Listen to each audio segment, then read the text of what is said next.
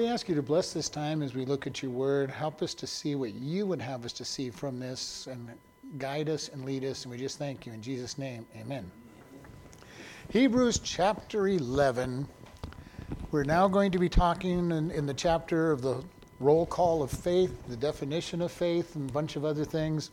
I expect to get one verse done. Now, faith is the substance of things hoped for, the evidence of things not seen. For by it the elders obtained a good report. So we're going to look at this for a moment. I really want to be able to identify what faith is more than anything else, because we don't always fully understand. When we talk to Christians about what faith is, they'll come to this verse. It's the substance of things hoped for, the evidence of things not seen. That's what I was going to say. Something that you don't. Faith is something that you don't see. Mm-hmm. And to break this verse down, we're going to take just a moment on, and then we're going to talk a little bit about this, and then the rest of this chapter is examples of faith from the Bible. So over and over again, he's given us different examples of what faith is through the rest of this chapter. But his first statement is, what is faith? And the first thing that we want to look at is the definition of faith is fairly a simple one as far as it goes. In the Bible, it is complete trust in something. All right? And it is used 282 times in the scriptures that God talks about faith. Well, the Greek and Hebrew words for faith. Many times they're translated as trust or faithfulness and oftentimes faith. So, but when I try to get these words, I try to go all the different ways that they're translated. I go to the Greek and Hebrew. So 282 times God talks about faith. All right? And that's quite a large number on it. In the dictionary definition of it, the dictionary definition is complete trust in something. The biblical definition is the conviction of a thing being true. So there's quite a difference in the way that the spiritual dictionaries have used, and I actually like the Webster's definition of faith a lot better than I like the Bible dictionary's definition of faith. The Webster's definition is complete trust in something, which is really the conviction of is the same thing, but I really like that idea of complete trust. And this is what we must be looking at when we're talking about faith. So, and here it says that faith is the substance. Now, this is quite an interesting word because we think of substance, but when you look at the Greek word for substance, it is the substructure or the foundation of everything. This is something that's very interesting. For us as Christians, faith is the foundation of everything that we are to believe.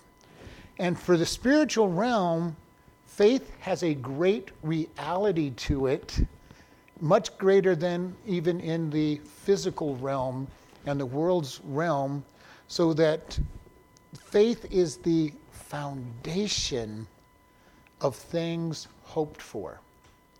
And we've talked about hope many times. Hope is not this, I wish, I think, but hope is a confident expectation of something out there. All right? It is confidence in what we hope for. Right. Or complete trust, which is, I like that better. Complete trust in what we have confident expectation for. I think, almost to me, confidence is that nebulous out there kind of thought process that we have about it. But we trust our chair. Mm-hmm. Physically trust. I mean, that's putting action to it. Right, and that's the example I use frequently. We sit down in a chair because we know when that takes us to a level of trust. We're actually going to look at the levels of faith as well. Because there are 5 levels of faith that I want to look at tonight. That's why we're only going to get one verse done. Okay. Because when I looked up these 5 levels of trust, they become very important to us as believers. All right? So, but I do want to break this verse down a little bit before we get into this. So we have, now faith is the foundation or the confident so the confident expectation is the foundation of what we have confidence of. As we break these words down, because hope is my confident assurance of something, not just I wish, I hope for, I think, which is the way we in English use, So faith is something that's very valuable to us. All right? And then he says, the evidence. Now, we read this and we think it's kind of interesting, but this word literally means it's the evidence that proves the case. It's not just evidence, but it is literal evidence that proves the case that we have on it. So it's the evidence of things not seen. So evidence could mean truth, trust. Evidence that you believe, that you're fully believing it. It's deeper than that. It would be, I'm going to court and I have the ironclad evidence that you are guilty that I present. That's what this word means. That our faith is the evidence for things not seen. It is the ironclad proof of what is not seen. Our faith is the evidence. Proper faith. We want to be careful within this because then we get too far in the other direction that says, well, I have faith that this is going to happen, but is my faith grounded in God? Because I could have, and this take us going back to the chairs, I could have absolute confidence that that chair is going to hold me, and it's an old rickety thing that's been around for 120 years, and the termites have gotten into the wood, and it looks good until I sit down in it. All right? So I'm going to say the proper faith, and the proper faith in God will be our confident assurance. All right? Okay, so maybe instead of proper faith, you can say Holy Spirit led. Holy Spirit led, God inspired faith, the proper faith that we have.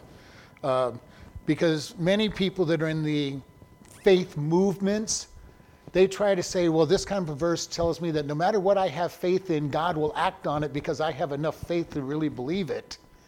And somehow they're trying to say we control God. And that's a scary place to be in. They won't go quite that far, but basically that's what they say. If I just have enough faith in something, God, because he's promised that it is my confident assurance, is that he's going to act. And they will go to the whole thing that Jesus said, if you just claim whatever you ask in his name, you will receive. And so they will go to the same extreme on that because they'll go to that extreme on faith. Well, if I just ask in Jesus' name, I get whatever I ask for. Isn't there somewhere in that same verse where it says, where you follow his will? Well, the key to that verse is, what does it mean to ask for something in his name? The name is everything about his reputation and his being. So, and I've said this before, if we go out and say, well, I expect to have a Lamborghini sitting in my driveway, in Jesus' name I claim this Lamborghini, God's going to look at it and say, well, how does that reach my reputation and my honor? And he goes, no, that's not what you need because that's not in my name and my reputation. And and I've been around the faith movement. I've seen people go, well, I claim this healing in Jesus' name, and they throw away their medicine. And it's like, okay, explain yourself. How is that faith? Now, do I believe that God can heal somebody? Absolutely. I have prayed for many people who have been healed. I have seen God do great things and miraculous things, but it's not just because of their faith or my faith that it's happened. It is because God willed it to happen. And so we want to be very careful about that type of activities. So But this verse is very interesting, it's very useful, and it's very true. But it really does bring out the idea that faith in the spiritual realm is more real than anything else that we're going to deal with. But in the physical realm, we have to make sure that we're looking at it from God's perspective and have true faith in what's going on. And so this is why I'm going to start into the idea of the stages of faith. All right? And this is not mine. I took it from the internet on several places, all quoted the guy, and I don't remember the name of the guy who did the study. Some of them had about 7, the sociologist who did this had like 7 or 8 of them. Many of them I didn't like, so I dropped them off of it, but I did look at the ones that are definitely spiritually related, that were referred to by other spiritual pages. The first step of faith is the beginning step. It is that I don't understand anything. It is basically just blind faith. All right? Many Christians stop at this first step for whatever reason. They just go, I believe it because. And for us, when we first get saved, this is pretty much where we all begin. We are now convinced that I am a sinner. I'm convinced that Jesus died for my sins. I am convinced that I need him to be able to go to heaven, but I'm not really sure why. There's no rational thought behind it. There's no understanding behind it. I sat down in that chair just because I saw everybody else sit on the chair, and I don't really think of anything. I'm not thinking about it. I just believe it. And this is what I will hear from people. Well, I just believe because it's in the Bible or somebody has told it to me. And it is that childlike faith that is really the beginning of our salvation. We all start at this location, at that place. Just believe because. Isn't faith, God gives you faith? If you didn't believe in God, you wouldn't have faith. Well, that would be that would be true, because where do we get faith? In Romans 10:17 it says, "For faith comes by hearing, and hearing by the word of God." So this is going to be very true as we go deeper and deeper into these stages. But yes, the first thing, God gives us that faith. He gives us the understanding. He gives us the blind faith to be able to just step out and do. Because that's what, when we first get saved, that's all it really is. Because there's nothing that is completely 100% convincing about anything about the Bible. Now, I believe, because when I study the Bible, there are some things when I read the Bible that I am so absolutely convinced that it's not much of a step of faith anymore after almost 50 years of study. And most of it is like, okay, I'm no longer walking by blind faith. I now know, but when I got saved at 10 years old, everything was blind faith. I'm a sinner, I'm going to hell, I need God. And, the first thing you've got to do is you have to have faith in God. And you'll hear people in the academic circles all the time telling you that you cannot prove God. And I understand what they're saying, but I will also say... And that means you don't have faith. Well, they don't have faith, but I will say that academically I can prove that there must be a supernatural force that started everything by the laws of science. Does that prove my God? No, but it proves that there must be a supernatural that started everything. Because we're told that energy is neither created nor destroyed, which means that either there had to be a supernatural creation of matter, or it's always existed. The second law of thermodynamics says that it tends toward entropy or deadness or inactivity. So if it had always existed, our energy source would be totally depleted because it always goes back. Now, I've had intellectuals go, well, we're in the middle of it. I'm going, excuse me, you cannot be in the middle of eternity. If it has always existed all the way back to the beginning of time, which has no beginning, energy should be depleted to be totally in entropy. So you get rid of the idea that it's always existed, which means it had to have a supernatural beginning. Doesn't prove our God, it just proves that something outside of nature started everything. And once you admit that there's something supernatural, now you can go, okay, now we've got a God. that's involved in starting everything. But they don't want to go there. All right? They'll go, that's just blind faith. No, this is an educated decision-making faith. All right? So we go through this one, this blind faith. It is where we start our life. Hopefully, we do not stay in stage one. The next step is what they call impressions of truth. This is where I start understanding that when I allow this faith to get into my life, certain things happen. I start sitting down in the chairs and they support me. And I go, okay, this chair looks like the same chair I sat in the day before. It all supported me. And over again, I start doing the same thing. This is becoming a little more experiential, not completely. And most of this is I watch others walking in faith at this step. And I'm going, well, I've watched that person do it and something's working. All right. I see those people sitting down in the chairs that holds them. I see this person in the spiritual world praying and getting answers to their prayers and God working in their life. And I start beginning to understand that it works for others. This would be the young child growing up in church and just following their parents' way of thinking. All right. When we first get saved, we're just kind of following along with whoever's discipling us. All right. And as we're older, these steps can happen fast. The third step is the faith by experience. This is where I personally start experiencing faith. I pray, I see answers. I apply God's word, and this is where God's word becomes very important to us. The more I get to know God's word, the more I get to walk in the faith that he's giving me.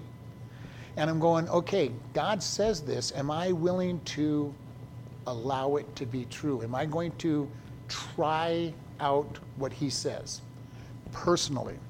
This is the step when things start becoming more personal to you. You're not quite to the place where it's my faith yet, but it's starting to become more personal to you.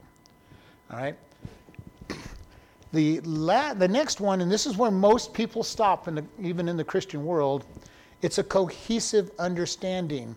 It's becoming your faith. This is where I am walking in the faith that God gives me. All right? I now have enough experience in faith to start saying it is mine. I understand it. It is something that I am beginning to see as true. Not mom and dad's, not the Bible statements, but I have had enough answered prayers. I've had enough, all things work together for good, to start saying it is mine.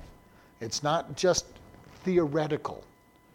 It's the beginning of that experience. Cohesive means it's starting to tie together and be glued together. It becomes yours. It becomes, I now have something more solid. This is where we get into this verse. It is now becoming the evidence of things not seen, because now I'm starting to see enough of it. This is where I start looking at it and say, well, that chair looks like every other chair that I've ever sat in and they all work. I'm going to sit down in that chair and expect that it's going to hold up and be comfortable, or whatever it is you're looking for it to be. So this is where most people stop seeking to go forward. They now have it as a faith that it says, okay, God, I have given you my tithes and you have blessed. I have given you my time and you have blessed. I have served you and you have returned and I've seen results. This is the cohesiveness of this.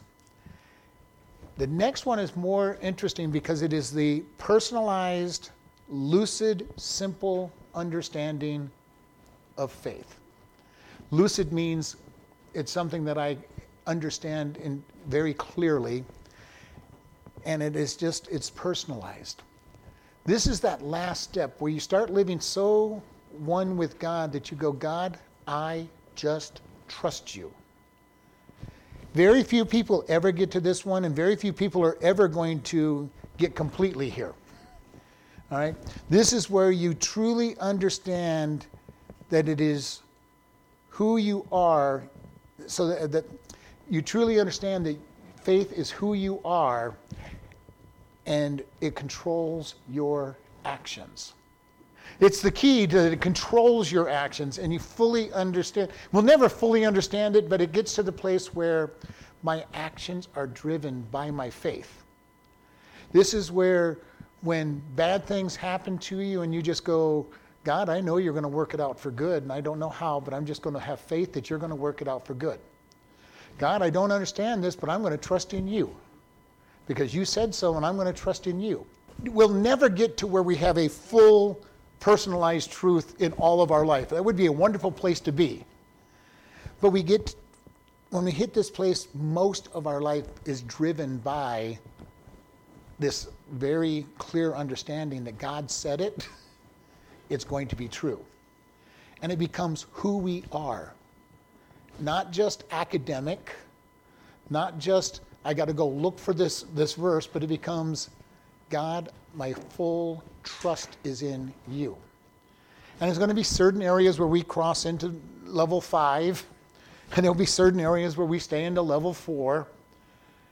But once you start playing with level 5, it becomes to be more easier and easier for you to step into 5, because you're starting to really understand God is true. And this is where all of our tests will come into being. God's going to say, are you going to believe level 5 no matter what you think you see? And this is where it really becomes hard.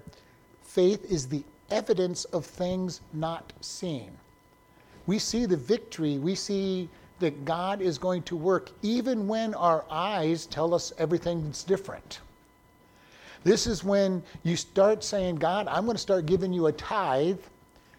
And the very first thing that happens when you start saying, God, I'm going to give you a tithe, is you end up in the hospital and have a great big medical bill to take away the money that you were planning to give the tithe to out of. Or something else happens, or somebody, all these different things that come up, and God says, are you still going to tithe even though it looks like everything's going wrong? This is when, God, I'm going to serve you in this position, and all of a sudden everything seems to be going wrong, and you're going, God, did I not hear your voice because everything has fallen apart, and I thought you wanted me to do this, but I'm not sure anymore? And sometimes that's when faith has to be stepping out, and this is where step 5 is most important. I go, God, I know your voice, and I'm going to step out anyway. This is where that whole part of evidence without proof becomes a really big part. Part of this does come in that I have heard so much of the word that it is now becoming who I am. The Spirit is dwelling in me. I'm putting the word into me, and I'm starting to say, God, I trust your word.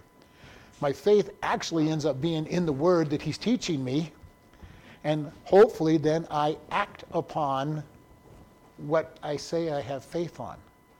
And this is where God is going to test us when we hear a message or we read a scripture and we were taught by the Holy Spirit, this is what we're going to do. God will then say, are you going to trust? Are you really going to be faithful in what you say you believe? When we face the fact that, God, I'm going to be a witness for you, and God says, okay, let's see how well you're going to be a witness to me, as he puts the person that scares us to death in front of us. And we're going, God, I want to witness to everybody but that person. And God says, but this is the one I'm going to put in front of you to witness to today. This is when he says, are you going to put your trust? Is there going to be action to your faith?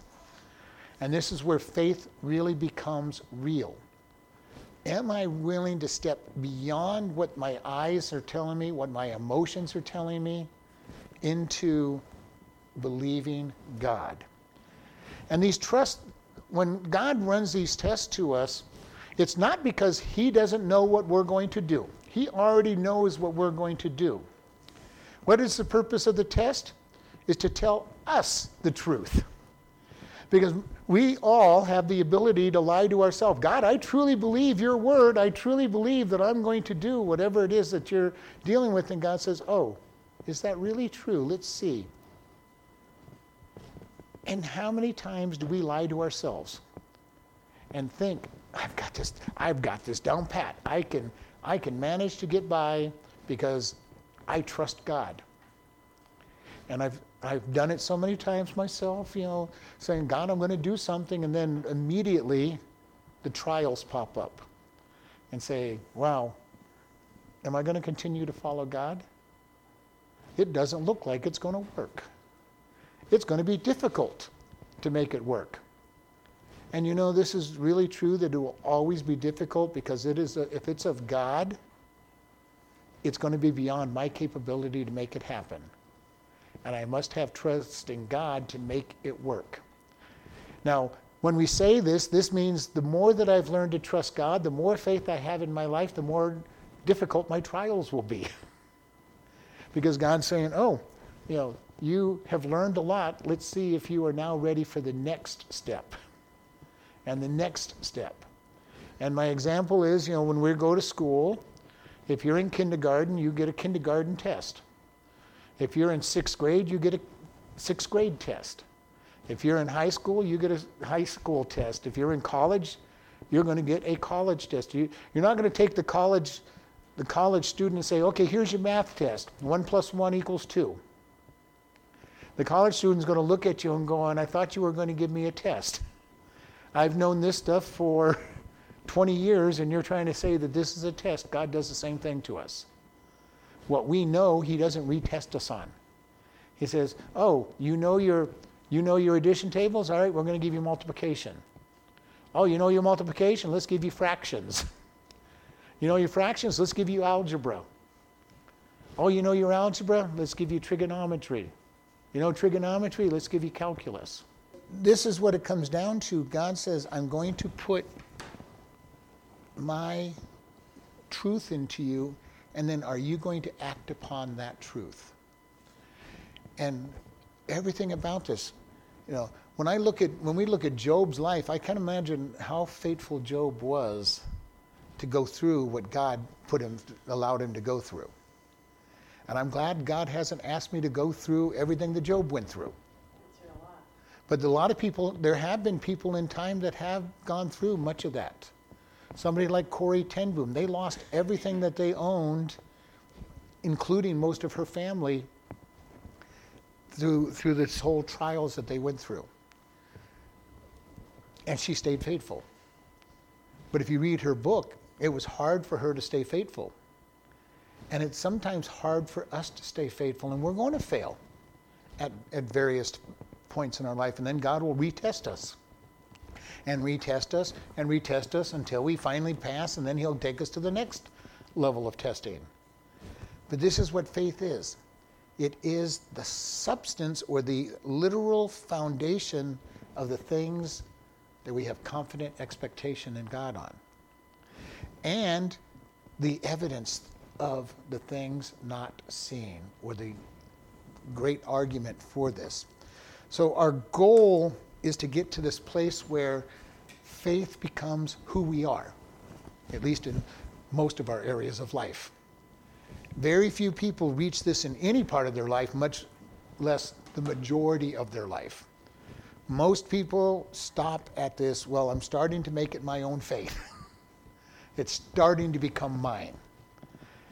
This ultimate is, God, I just want to walk in faith all the time. And when God says, you go out and say, God, I'm just going to trust you. And I think I'm there in a couple areas of my life, but I'm not there in all the areas of my life. I wish I was, but I'm not. And I don't think that anybody is. Now, we look at somebody like Enoch, who's going to be mentioned in the Hall of Faith. Enoch died at about a third of the age of was taken by God at about a third of the age of everybody else that lived in his period. Why? Because he walked with God. I think he entered into stage 5 on almost all of his life, and God said, okay, come on up. All right? Same thing with Elijah. He did not die either, and was taken up And I think he got to the same place. He was walking with God so fully that God says, okay, you can come up. I think if we get to stage 5 in almost all of our life, God's going to say, come on up. You're already here. Come on up. But most of us will never get there. We get to get into the Word of God. We get to know Him. We get to trust Him more and more and learn to walk by faith. And faith is not this nebulous, blind trust. That's where we start. But the goal is to say, God, I trust you so much. Why? I've seen him go. And this is where it is so important. The more I see him being faithful, the more I learn to just be trusting on him. And this is kind of almost back to blind faith in one side. The blind faith has no reason, I just trust him. It's a child walking out on the diving board and saying, well, my parents are saying, come on into this water, I'll go ahead and jump in. Because I trust my parents to keep me safe in that water. Not that they have any confidence of it, but they just know, I trust mom and dad. That's our blind faith. God, I'm going to put some trust into you, and I'm just going to do crazy things. And you think back when you first got saved, how many crazy things did you do on the idea that I'm just following God and being trusting? God, I think you want me to do this, and we jump off the diving board and hope that he's there in the water to catch us. All right? But we get to the end, and it's almost the same thing, because now I am so confident in God that it's just who I am to walk in this thing and to say, God, I think you want me to do this. I'm stepping out because you are there. You have been there. You will be there. You're the same yesterday, today, and forever, and I'm going to finally trust. I'm just going to trust you because this is something that is in your will. I know your will because I've been in the Word of God, and I know what your will is, and I'm just going to step forth in this trust. And this is why faith comes by hearing. The more I hear about God, the more that I learn to trust him, the more that I know that the Word of God is true, the stronger my beliefs will become. The more I get to know the Scripture and the people that are out there, the more I go, okay, God, you've done it for others. You'll do it for me. This is why I recommend that we read biographies of Christian leaders too, because, I love it that God did things in the Bible, and I fully believe that they're true. But when I get people who are a little closer to our lifetime, it makes it become even more real. But what really makes it become real is when I experience it, or I know personally people that have given their testimonies of God's real actions in this. This is why I like testimonies in church. We get more and more people that are willing to share their testimony. I'd love it. I'd love to know this is what God's doing for me. This is what God has done. This is how he's moved. Because those influence people. And again, I'm not trying to belittle the Bible, but the Bible was written 2,000 years ago, 2,000 to 4,000 years ago, and a lot of people look at it that way. Oh, well, God did that for David. He did that for Moses. He did that for Joshua, and I don't want to belittle that because it is great. But when you hear what he's doing today for people, it makes me excited. God, it just proves that God is the same yesterday, today, and and forever, because now I look at it and say, oh, you're still doing these things. And when we get to that, then we go back to the Old Testament and the characters in the Bible and going, oh, okay, yes, these are very real. And it's part of our stages on this. Before I want to make this personal, I want to make it part of who I am, but now I get to know people who are walking in faith and what they are doing, and that makes it more real to me, and then I can believe God's word a lot better because now I've got something that is a testimony of it. Then I add my own testimony on top of that on how God has been blessing me, and now I go back to the Bible and going, all right, God, I've seen how you've worked in others' lives. I've seen how you've worked in my life. I now remember, I see what you've done in their lives, and everything has this full circle of saying, I now have greater evidence, even though it may not have practical everyday experience, I have watched you work in my life, others' lives, and now I'm reading about what you've done in their life even more. And that gets me into this whole deep belief that God is true. that he is going to be my God. He is going to help me develop my trust, my understanding. And that I can start having that confident expectation that God is true. Why? Because I know him. The more I know God, the more confidence I can have in him.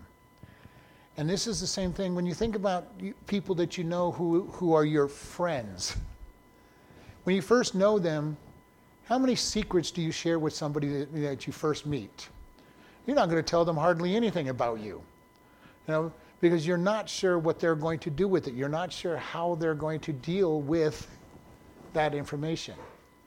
You start getting to know them and you start sharing little things that aren't going to be the end of the world if they get out, and see if that person is somebody that can be trusted. And eventually you get to the place where, okay, I'm going to tell you all that I need to know, that I, all about me, because I now trust you. We get into that relationship with God, and we start with, literally, when we first get saved, we are hoping that everything that we've been told is true. And then the Holy Spirit comes into us and we go, oh, I've got peace. God has lifted off this burden. But all of our trust is on experience at that point in time. And we do not want our trust completely on experience, because then when God says to step out on something that we have not experienced, it makes it very difficult. Well, God, I'm not sure I can trust you because we've never done this before. And God's saying, well, all of your experience up till now leads you to be able to trust me, doesn't it? And then we get to the place where over and over God has proven himself faithful, and we're going, God, I just want to step out. You're going to hold this. And it gets to the place where I've shared with people, most of my faith decisions aren't that big a faith decision anymore. God's experience with me, my knowledge of the Word of God, ties in with other things I learn, and going, this place that I thought was a great cliff is really just a small step over a crack. And just going to make that step. God, you've proven that you have been faithful in everything that I have. So it's not just a step out over the cliff hoping that you're there, but it's like, oh, I'm just stepping over a small ditch, or jumping over a small ditch, however you want to look at it. And God is saying, oh, now you're trusting me for everything. And this is the beauty of it. The deeper we get into our faith, the closer we become to God, and the more real he becomes to me, and the more real his word becomes to me, and the more real all my decisions become, saying, I am now trusting in God, and now I can walk with God with total confidence, knowing that when I'm in the shadow of the valley of death, God is right there, saying, what's the worst thing that can happen to you? We get to the other side and you're still alive. What's the best thing that can happen to us in the shadow of the valley of death? We get to go home. And yet, where is our confidence in that period of time? God, I am so confident that if I should die in this period of time, I get to go home. That's a great thing to think about. I used to drive people crazy when I was in high school. They're going, well, I'm going to beat you up, I'm going to kill you, and I'm going, that's just make sure you get the job done, because then I get to go to heaven. And they just look at me like, what? I'm going, if you beat me up bad, I'll end up in the hospital, but you said you're going to kill me, so make sure you do it right so I get to go to heaven. And they usually walked away because they thought I was crazy. But I really did believe, I believed that they killed me, I'd be in heaven, and it was a great thing. Is that our belief? Is that our understanding?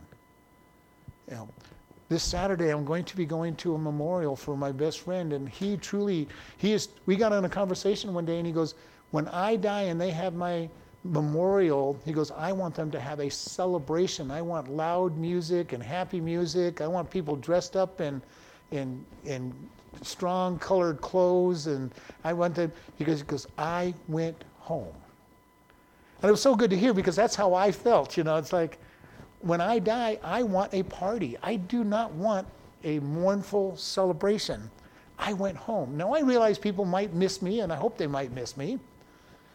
But I went home, and I hope people are going to celebrate that. The church I spent most of my life, we did what we called memorial services, were homegoing services. And I love that term. The Christian went home. And I love that mentality because that changes the whole purpose of our getting together when somebody passes away. Home at last. They went home. You know, they are at home. Do I wish they would be back here? No. You know, I've always thought about poor Lazarus. Jesus brought him back to this world because Mary and Martha were so sad that they had to have him back. I hope that Jesus did one other miracle. Bringing him back to life was the easy part.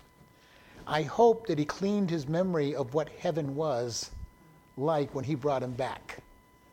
Because how miserable would life be if you were in heaven and all of a sudden you found yourself back in this world? And I'd be wrong. it would be horrible. I think it would be horrible to have that happen. And I'm hoping that Jesus took away those memories of the intensity of heaven from him. Because that would be like bringing him back and saying, now you're in hell. You know, and all he did it was because Mary and Martha did not trust that he was the resurrection and that they would join him in the eternity. And he brought him back so that he'd have to die again sometime in the future. What a place to be. Is our hope in the fact that somebody is saved, has gone to heaven, and enjoying that experience? When my sister died, I couldn't say this to my family because most of my family are not real strong Christians, you know, in the extended family. But I had to tell the pastor, I go, I cannot be sad that my sister has passed away because she is in heaven. She got saved as a little girl, and before she passed away, about 2 to 3 years, she went back to being strong with God. Now, she didn't talk to me very much because she was mad at me because I told her she wasn't the same girl that believed and followed God because she had fallen away from God for many years.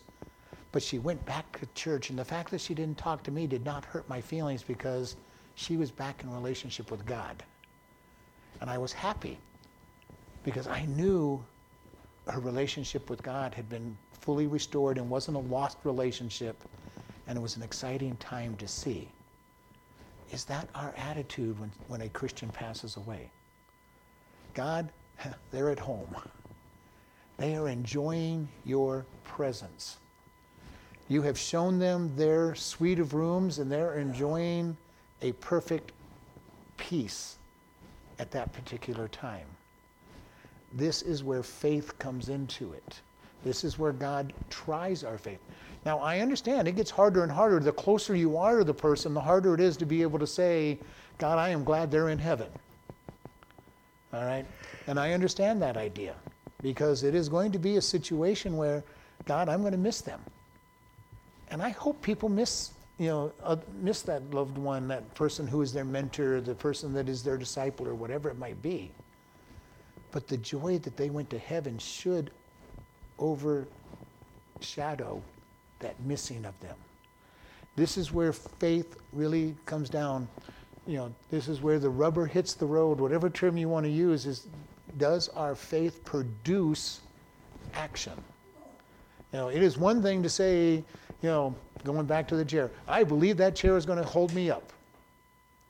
And people are going to go, well, when are you going to sit down? No, never. I'm not going to sit down on that chair. But you said you think that chair is going to, yeah, it looks like it's going to hold me up, but I am not going to sit down in that chair.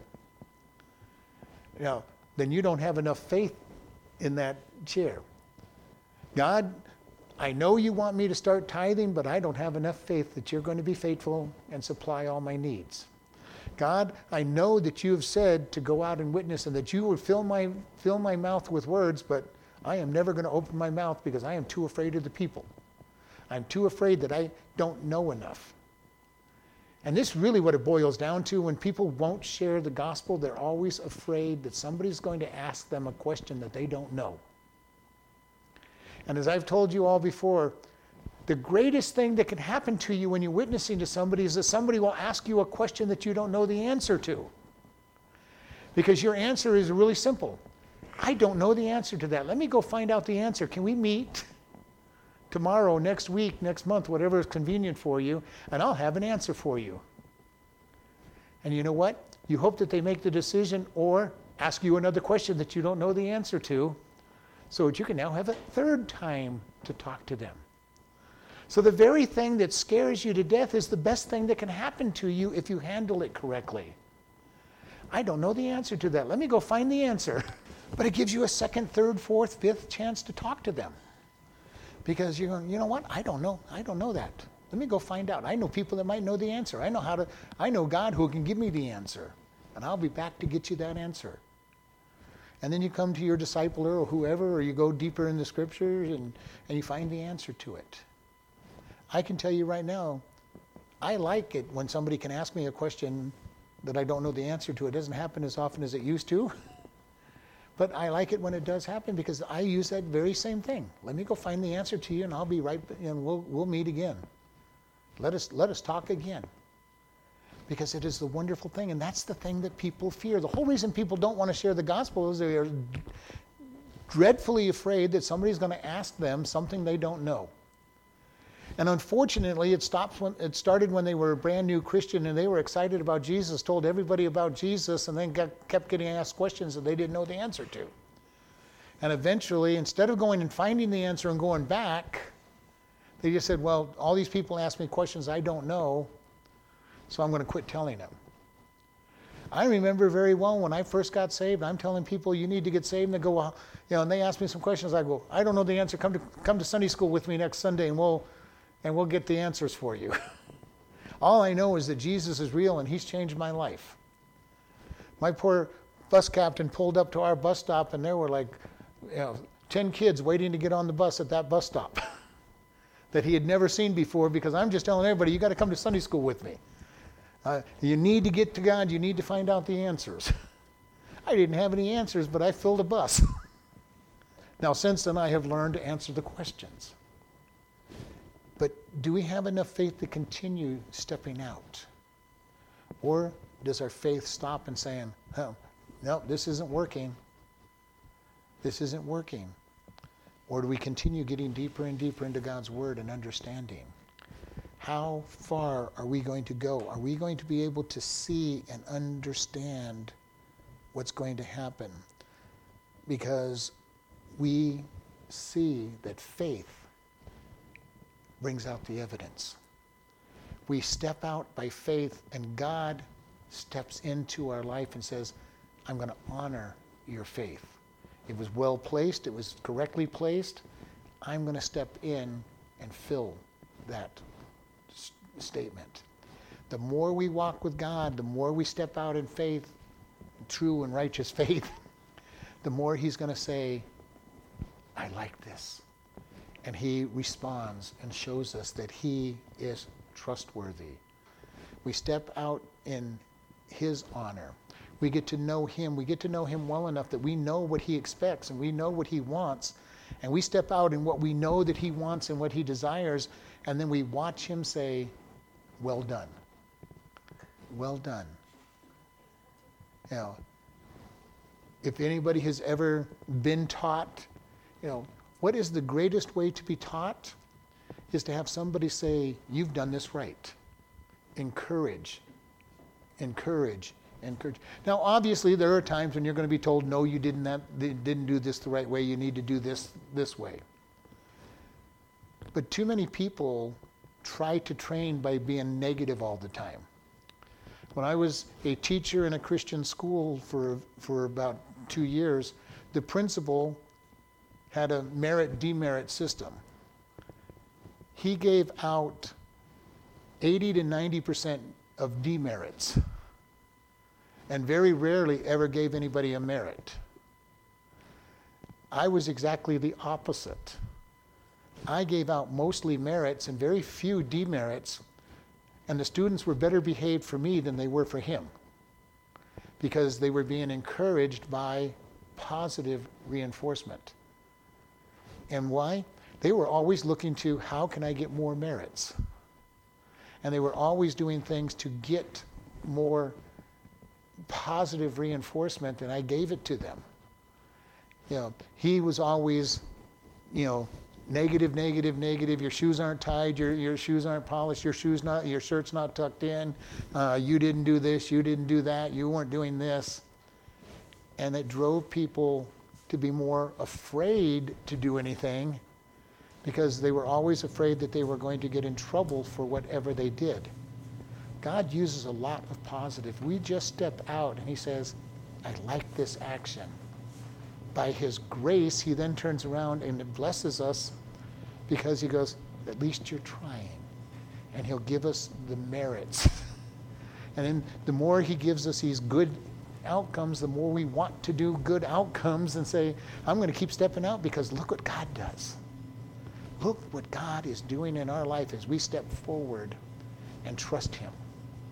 And all of this is what it's all about. And verse 2 says, for by it, faith, the elders obtained a good report or a good testimony. The more we walk by faith, the more God's going to say, look at what they did. Look at what they have done. The rest of this chapter is going to be examples of people walking by faith and how God turned what they did into good, even though by sight what they did didn't work out in many times. And God is going to say, here's what I did because they walked by faith. And when we look at it, Noah by faith built a boat. Well, God, that's pretty harsh. The whole world died because he built a boat. Well, God says, but I preserved 8 people. I preserved all the animals. And over he's going to give these examples of what God did because of people's faith. And we're going to be able to understand when I go through something hard, when I go through something that doesn't make any sense, I can look and say, God, I believe that you're going to do good from it. It may not make any sense to me, but you're going to do something good. We have, I can't remember if it's Jim Elliot dying in the Amazon forest with his buddies by cannibals they're trying to reach. And people are going, how can God take these men and just kill them off? They were trying to serve him. And then a few years later, the cannibals come to their wives and say, we need you to tell us about this God that they followed and willingly gave their lives for. And the wives go into the tribe and bring them to Christ. Would that have happened any other way? Probably not. Otherwise, God wouldn't have allowed it to happen. And we're going, well, God, it just doesn't make any sense. And God goes, well, they're up in heaven. They get the reward for that tribe being reached as well because it was their life that was given for this tribe. How do we see God work? We don't understand the big picture that God sees. God sees the beginning from the end, and he sees it all at once. God is not experiencing time as we are. He's outside of time and saying, I understand that you're having trouble, that this is happening now. But in 30 years, you'll understand why this is happening. Maybe it's only 10 years, whatever, but sometime in the future, you'll understand why this is happening. When you get to heaven and you're outside of time, you'll get to see how your life changed everything. And this is the beauty of it. We do not know how we're touching people. When we're walking by faith, we don't understand how our life touches people. Give an example. Think about the way that you looked at others before you were saved and saw their life and going, I don't really understand these Christians. They think strange. They act weird. They act so different from I do, but they seem to be happy. They seem to have peace. They have something that I want because they're walking in faith. And this is the beauty of it. I do know some Christians that are just miserable and terrible examples of walking with God. But I also know many Christians that you see the peace of God in their hearts. You see they're walking in trust for God, and they're a great example. our goal should be that I want to walk with faith with God that will draw people to me. Now, that doesn't mean we don't talk to people. You know, one of the things I hated was back in the 80s, friendship evangelism. You know, just get to be good friends with them and show them enough God that maybe one day they'll ask you about God. The only problem is it didn't work very well. Yes, I mean, I totally believe in that. I need to live a life that will draw people to God, but I also have to open my mouth and tell them about God and let them know that why am I different? It's because God. It's because God. Why can I be? And I love the question. I don't really think of myself as being happy all the time, but I love it at the prison because so many people, including the inmates, go, why are you always so happy? Well, let me tell you why I'm happy. God is in my heart, and He controls my life, and He is directing everything about my life. So I have the peace that passes understanding that God has given me, and I get to share the gospel with them because they asked. Now, you know, are they asking me directly about God when they ask me? No, they're just asking me, why are you so crazily different than everybody else we know? That's when you tell them, yeah. And then I get to open my mouth because they asked the question. And I can't get in trouble. When they ask first, I can't get in trouble because I'm just answering the question that they asked. Now, they may not like my bosses may not like my answer to them, but it doesn't matter because they asked. I'm going to tell.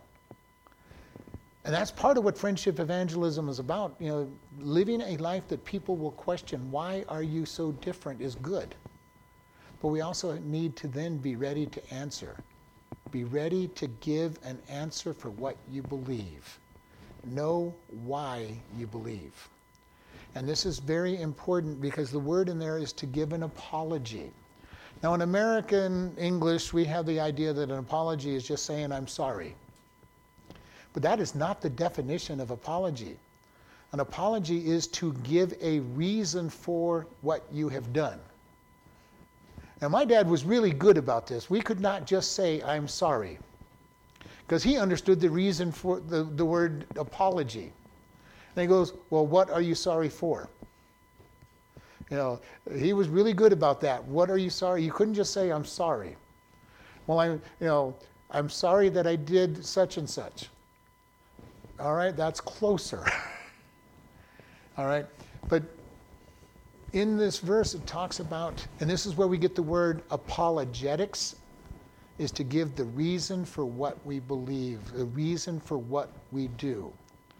And this is something that God is expecting us to do.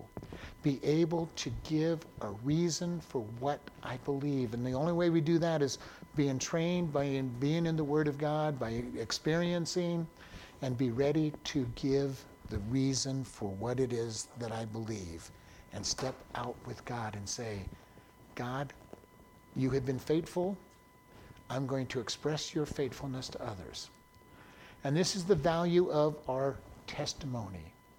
People can argue with us over facts. They can argue with us over what the Bible says, but they cannot argue with your changed life. And this is where we bring our life and our testimony in. Paul's testimony over and over was, I was a terrible, rotten persecutor of the church, and God got hold of me with a blinding light, and now I am an apostle. They may not have liked his testimony. They may not have liked it, but they go on, this person has been changed.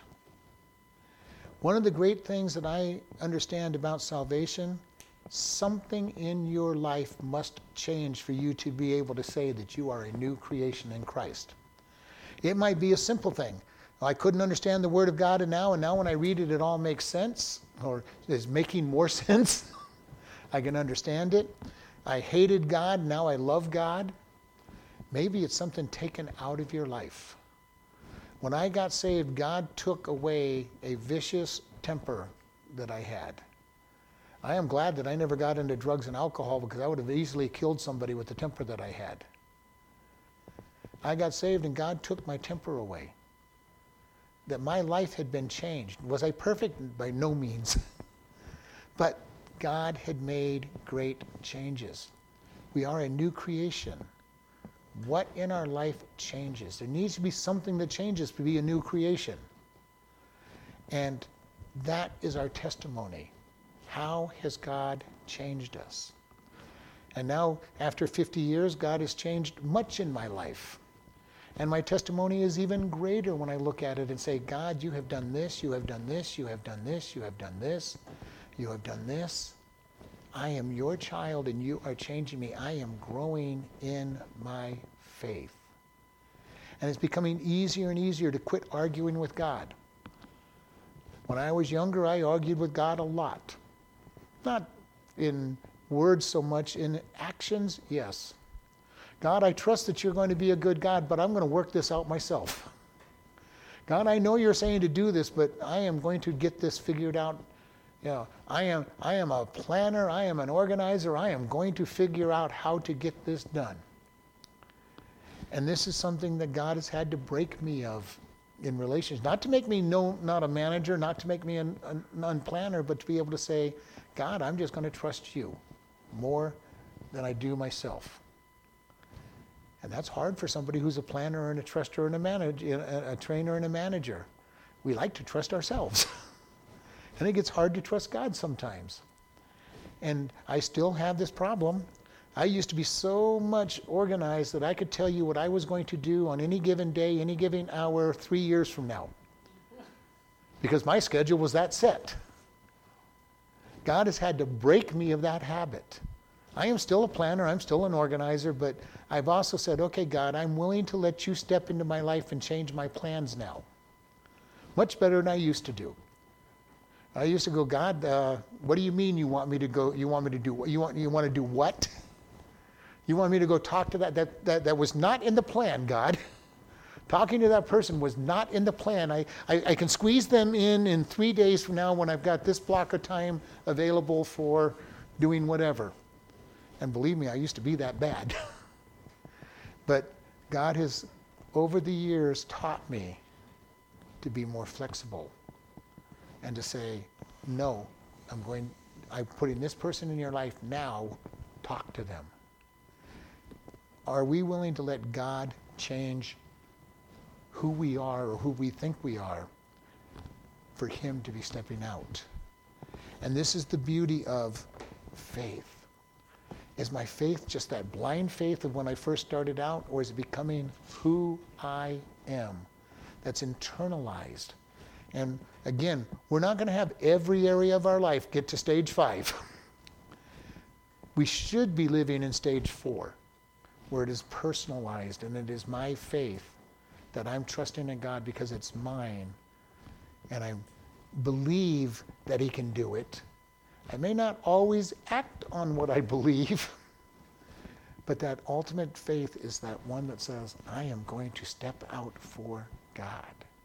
We read about the life of Moses, and so much of what Moses did, he was in step 5 in a lot of areas of his life.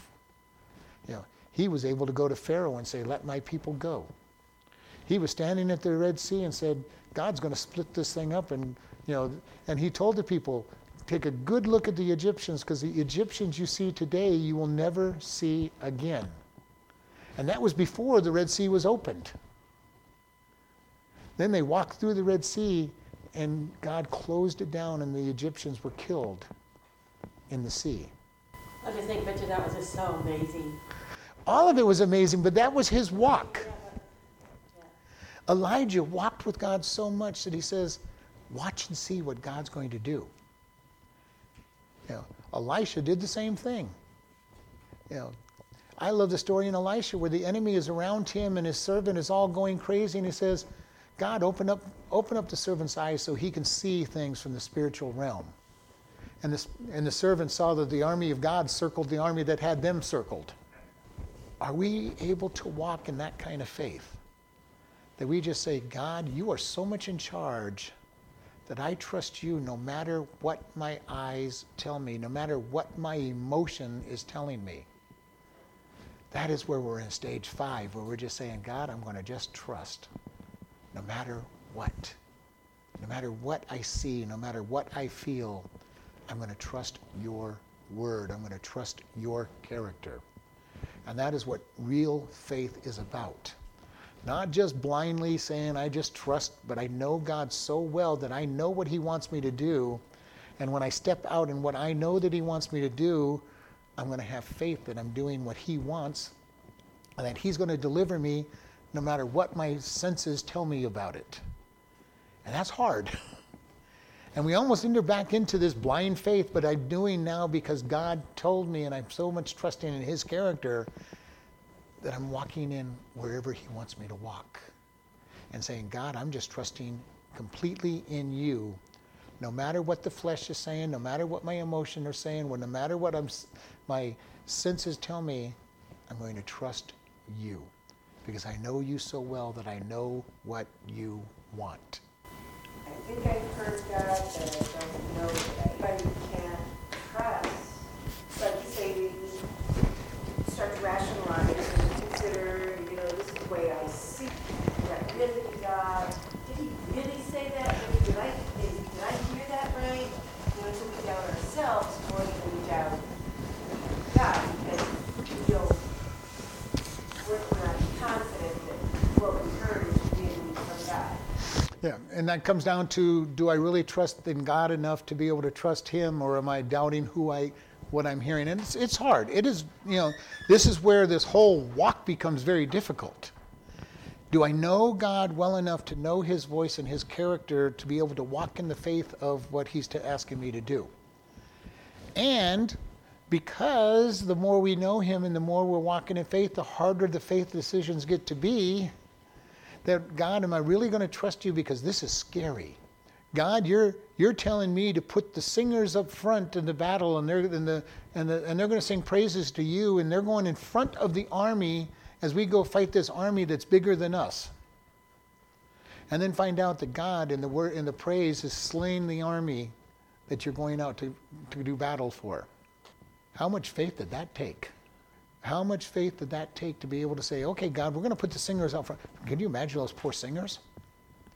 Why are we in front of the army? We don't mind coming out to battle with you, but we should be behind the army, not in front of the army. And they're obeying the king that says that when God said, put them in front. What standard of faith would that be? Pretty hard.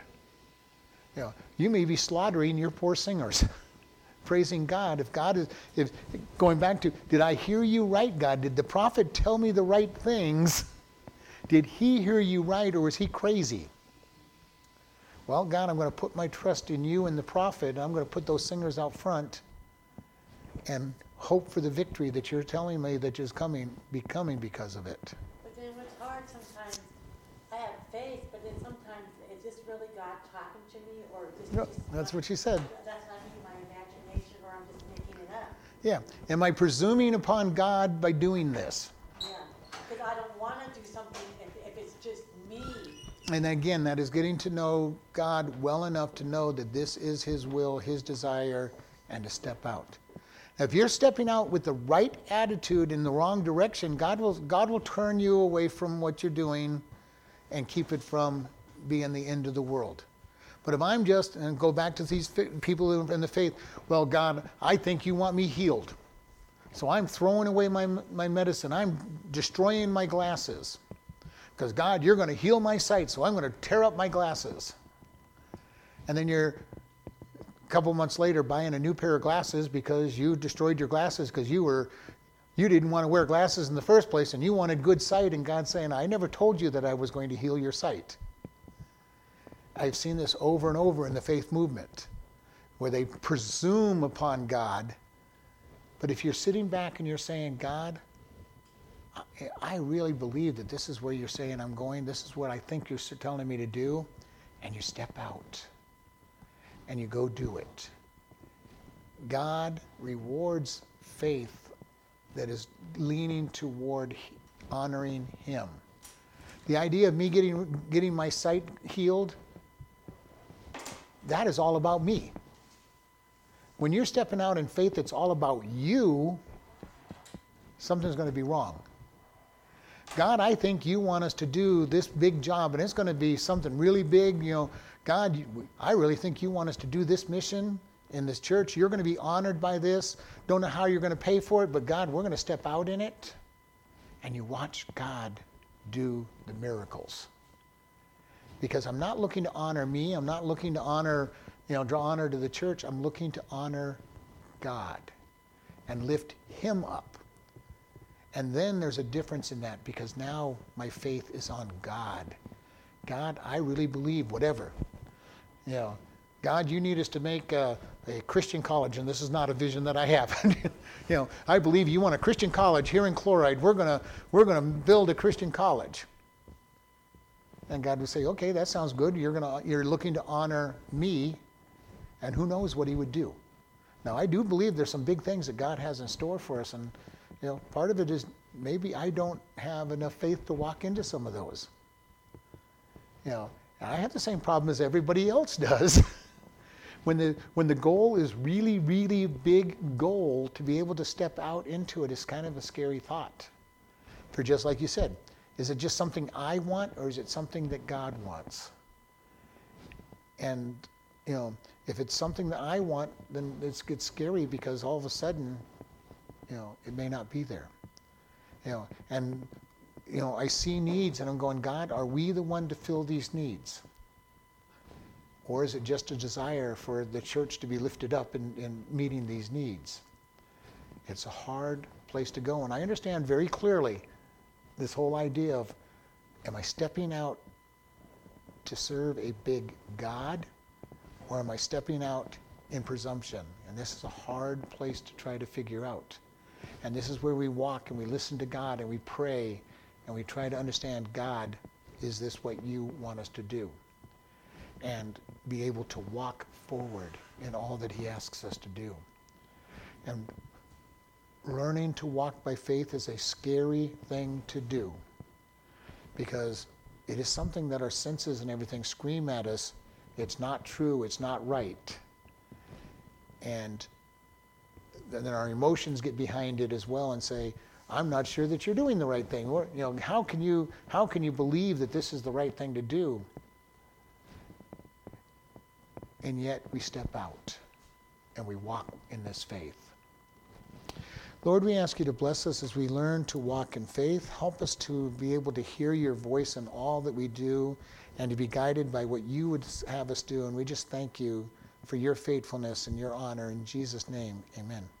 Listening friends, do you know God? Not just know about him. Today is the day to decide to become his child. God loves you, and Jesus came to die for your sins. In Romans 3:23, we are told, for all have sinned and come short of the glory of God. We all have sinned. God says the penalty for sin is death. Romans 6:23 says, for the wages of sin is death, but the gift of God is eternal life through Jesus Christ our Lord. We sin and deserve death and hell. However, Romans 5:8 says, but God commended his love toward us, that while we were yet sinners, Christ died for us. God loves you so much, he died for us so that we can be forgiven and have eternal life. How do we do this? Romans 10:9-8 says that if you shall confess with your mouth the Lord Jesus and believe in your heart that God has raised him from the dead, you shall be saved. For with the heart man believes unto righteousness, and with the mouth confession is made unto salvation. Today is that day for you to come to God and truly know him. Do you know him? Do you want to know him? Pray in your own words like this. God, I know that I am a sinner and deserve punishment. I believe that Jesus died to pay my sins. Forgive me and help me to turn from my sins and to live for you. If you have asked this of God and truly believe you are God's child and part of his family, we encourage you to do these things. First, tell somebody that you are saved. Second, start reading the Bible each day. We recommend starting with Ephesians and then the Gospel of John. Find a good Bible teaching church. If this is your day of salvation, you can contact us and we will send you a booklet to get started on your new life, and are available to help you with any questions you have about the Bible. You can contact us by email at office@chloridebaptistchurch.com or by mail at Chloride Baptist Church, P.O. Box 65, Chloride, Arizona 86431.